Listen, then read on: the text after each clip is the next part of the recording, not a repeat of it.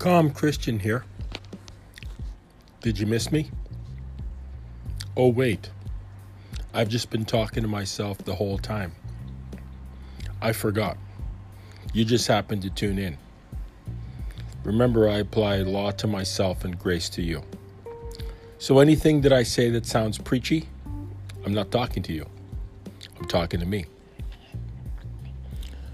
I'm thinking it's October. In Canada, we have Thanksgiving soon. Much to be thankful for. I think of my life. There's been some tears.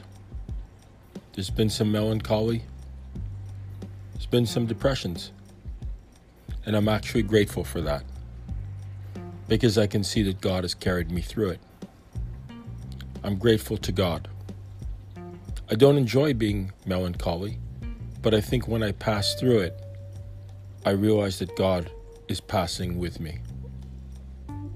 He says, my burden is light, my yoke is easy. God is under the yoke with me.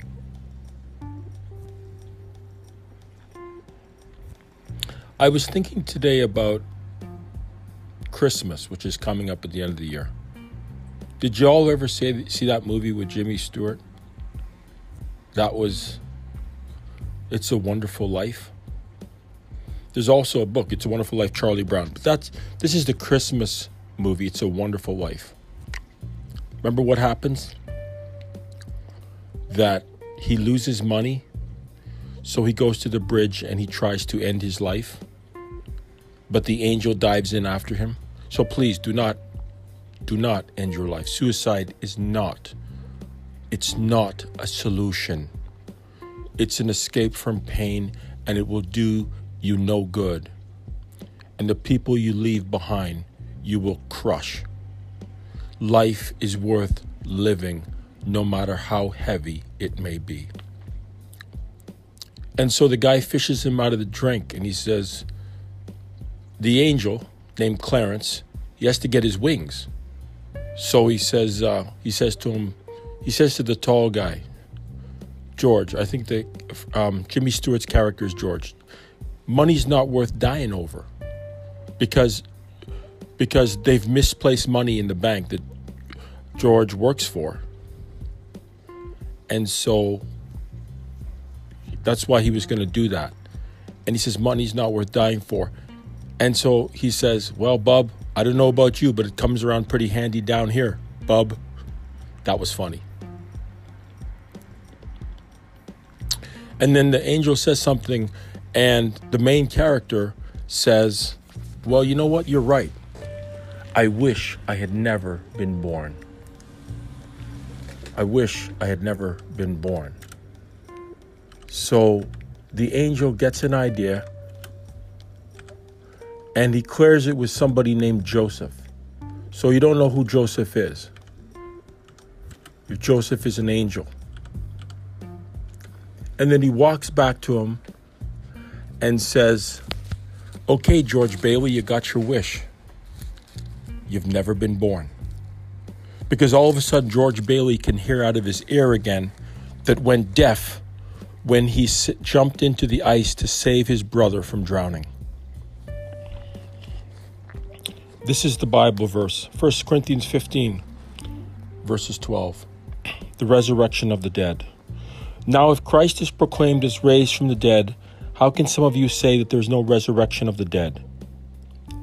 But if there's no resurrection of the dead, then not even Christ has been raised. And if Christ has not been raised, then our preaching is in vain, and your faith is in vain. We are even found to be misrepresenting God, because we testified about God that he raised Christ, whom he did not raise, if it is true that the dead are not raised. This is the ESV, by the way. For if the dead are not raised, not even Christ has been raised. And if Christ has not been raised, your faith is futile, and you are still in your sins. Then those also who have fallen asleep in Christ have perished. If in Christ we have hope in this life only, we are of all people most to be pitied. What if Jesus had never come? What if he had died on the cross but still been in the grave? I remember reading something and they said when Jesus died, all of those disciples believe that they won't see him again, or maybe they'll see him at the end of the world. Somebody rising in real time in Earth's history, it didn't even occur to them. So the article said something like, oh, well, maybe they would have planted flowers by the tomb. And they knew where to go. They knew exactly where to go to lay flowers at the grave. But they never got a chance because something happened to the body. What would have happened if Jesus had never come? Would it have been kind of a bleak version of the movie It's a Wonderful Life? Would there even have been in America to make such a movie? Would the people in Europe have ever even gotten started and done anything, even created different races that gave birth to America? How would they have gone ahead? They would have slaughtered themselves. When would the human race have just killed itself off? Because that's what we do best. We want to get together, but it hurts. People are like porcupines. They want to get together, but we keep hurting each other. Nations would have killed each other. We wouldn't have even got to an America or a Canada or a North America. Would we have? It said that of all the armies that have ever marched, all the countries that ever fought, all the boats that ever sailed, no one has affected the life of the world so deeply as this one man from a small town named Nazareth, a one-horse town. Can any good thing come out of Nazareth? Then this one man, Jesus bar Joseph, Jesus, the son of Mary, a carpenter's son or a stonemason's son, who we believe is Jesus the Christ, the anointed one, the risen one. And even Paul says, if this is a joke, we're liars. Like Paul has this logical mind. So when you read this, I think you have to read it a couple of times because it didn't quite make sense to me. But what I boil it down to in my simpleton little mind is the world would be a lot worse off if it ever managed to limp as far as it ever did. We wouldn't probably even be here. There would be nothing here. We'd have gone destroyed ourselves. It says in verse 19, if in Christ we have hope, well, there'd be no hope. What hope would you have? What hope for life? Why bother do anything in life? There's no point in hoping. The end result is a cold hole in the ground. There's nothing to live for. Get it all now or don't get it or don't care. Just give up. Just go sit by the wayside and watch it all go down. Or live a life of debauchery. It doesn't matter what you do to yourself because if there's consequences, it's okay. The consequences can't come or they won't come. Or when they do come, it won't matter. Right? It doesn't matter. That's what people say. It doesn't matter. Oh, why are you doing this? It doesn't matter anyways. If your life is a doesn't matter, how can you possibly have any purpose for your life? What do you have to live for? If there's no God that used space and time to create people, there's nobody there up there. He's an absentee God. He's a God that left. Or it's a space alien. Nobody cares if you live or die. Is that how we all want to live life? You know, I saw the Superman movie. I think it was on YouTube it wasn't on YouTube. I think was it Amazon Prime? Or I think I rented a movie from the library. And these two boys are interviewing Superman. It's the Justice League. That's what it is. And they ask him, what's the S on your chest for? It's an S. He said it's a symbol of hope. He points at his chest and say it's a winding river. And then these two boys are talking. So it's like a cam recorder recording their interview with Superman, who is Henry Cavill. He's a handsome dude, eh? He looks exactly like I would picture Superman should look. Just a handsome dude, square jaw, good looks. Now that guy is Superman. Of course, what was it, Christopher Reeves? He was a Superman guy too. He had a square jaw, man. I remember in the Muppet movie, the Muppet Show, they used to have the Muppet Show, and Kermit the Frog tried to punch him in the stomach. And then there was a sound of something hitting a steel anvil. And Kermit the Frog is going, "You!" Now, Christopher Reeve, now there was a handsome guy. Okay, he had the looks, the height, everything. But Henry Cavill, Superman, says, hope is like a bunch of car keys. You know you've misplaced them. They're around somewhere or other. I like it. Hope is around, but it's not because of car keys. It's because the man we know is Christ the Lord. Did you ever see the It's a Wonderful Life movie? All of a sudden, this guy, George Bailey, has figured out something has gone very wrong with reality. And it's got something to do with this little angel guy, this innocuous-looking guy, whose name is Clarence, who says, "Do you hear that? Every time you hear a bell ring, an angel gets his wings." He goes to where there was a bunch of townhouses that he knew of because he helped to set it up in the bank. He was in charge of the bank. They're not there. Why? Because this evil spidery guy who's a lot like Satan, named Potter, has taken over the land. If George Bailey had not been born, Potter would have bought the land and he would not have let the common regular people have nice clean houses to live at. George Bailey goes to his mother's house and she opens the door. "Mom, it's me. Don't you know me?" "I don't know you. Who are you?" She looks at him with an evil suspicion and bangs the door shut. And of course, he's getting mightily scared. And so he's turning to Clarence and "Hey, what have you done to me? Have you bewitched me? I told you, George, you've never been born. Don't you get it?" So he goes, so then the angel dude spirits him, raptures him to the graveyard, and he sees the graveyard of his brother, the gravestone of his brother. "What is this?" "Oh, it's your brother." But what happened? He saved all those men on the transport." "He never saved the men on the transport, George, because you were not there to save him when he almost fell into the ice and drowned in that alternative reality. You were not there to save him. So every man on that transport died. And of course, the sky is black and morose and bleak. And he's getting really scared. "What have you done to me? What have you done?" And the wind is blowing. Before they had Marvel and DC Comics, What If Comics, where they had an alternative scenario, they had a movie, It's a Wonderful Life. And it's funny because it's a Christmas movie.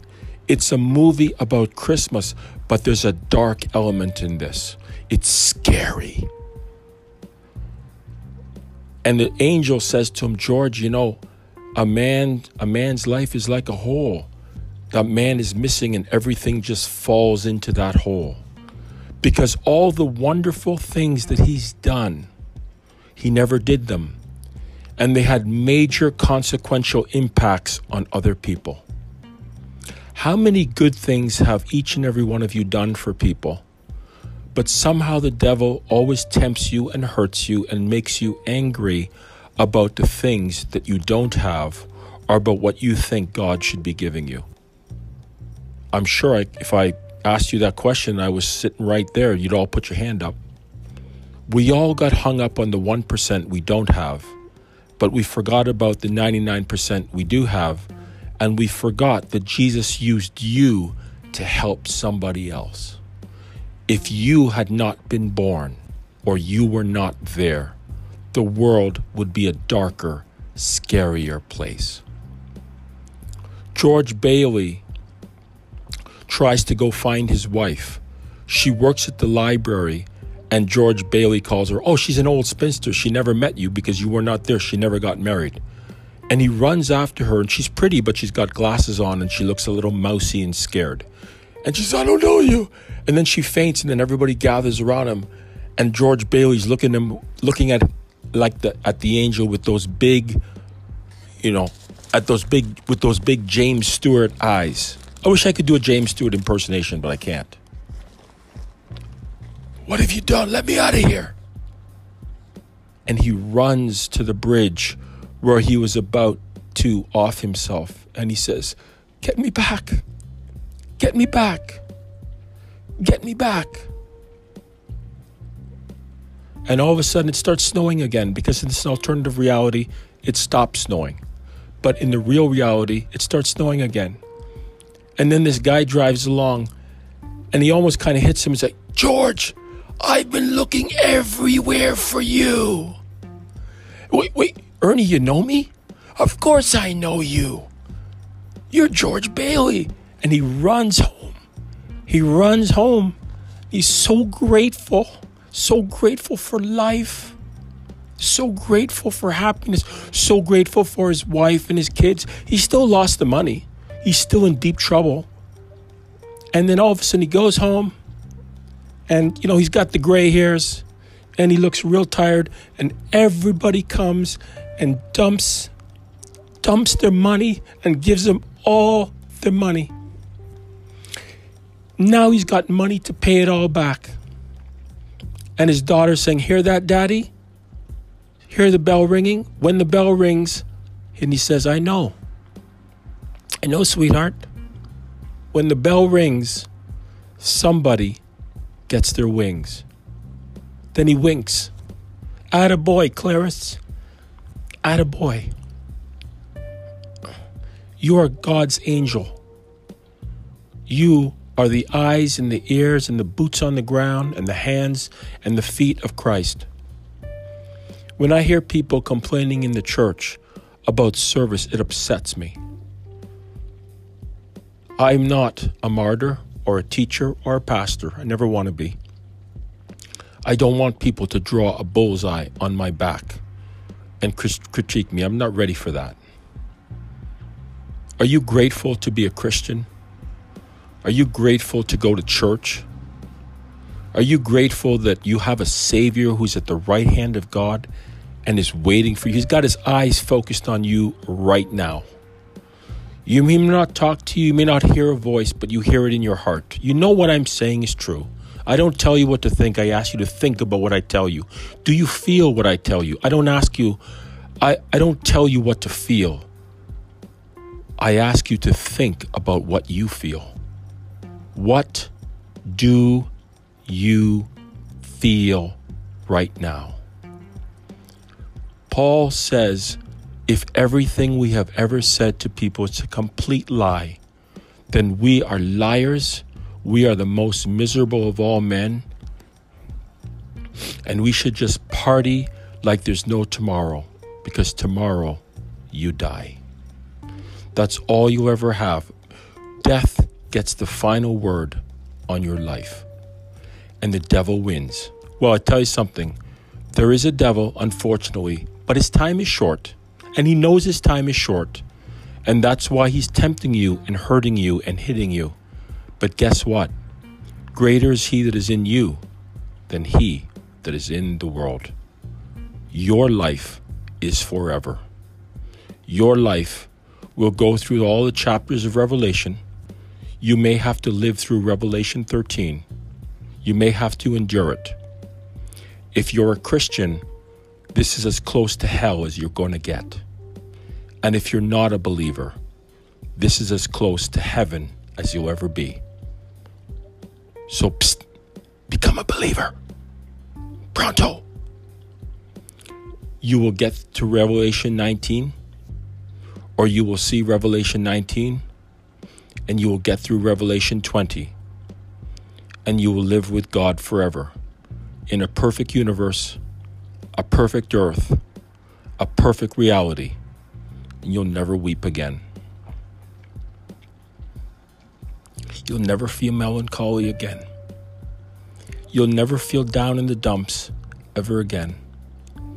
You will live with your Savior forever in Revelation 21, Revelation 22, and then ... And if you ever feel ungrateful or thankless about what Jesus has done for you, all you have to do is wave at him, and he'll wave right back. And the light of eternal mind, eternal sun, S-O-N or S-U-N, whatever you want to say, will shine through the hole in his hands for you. God bless.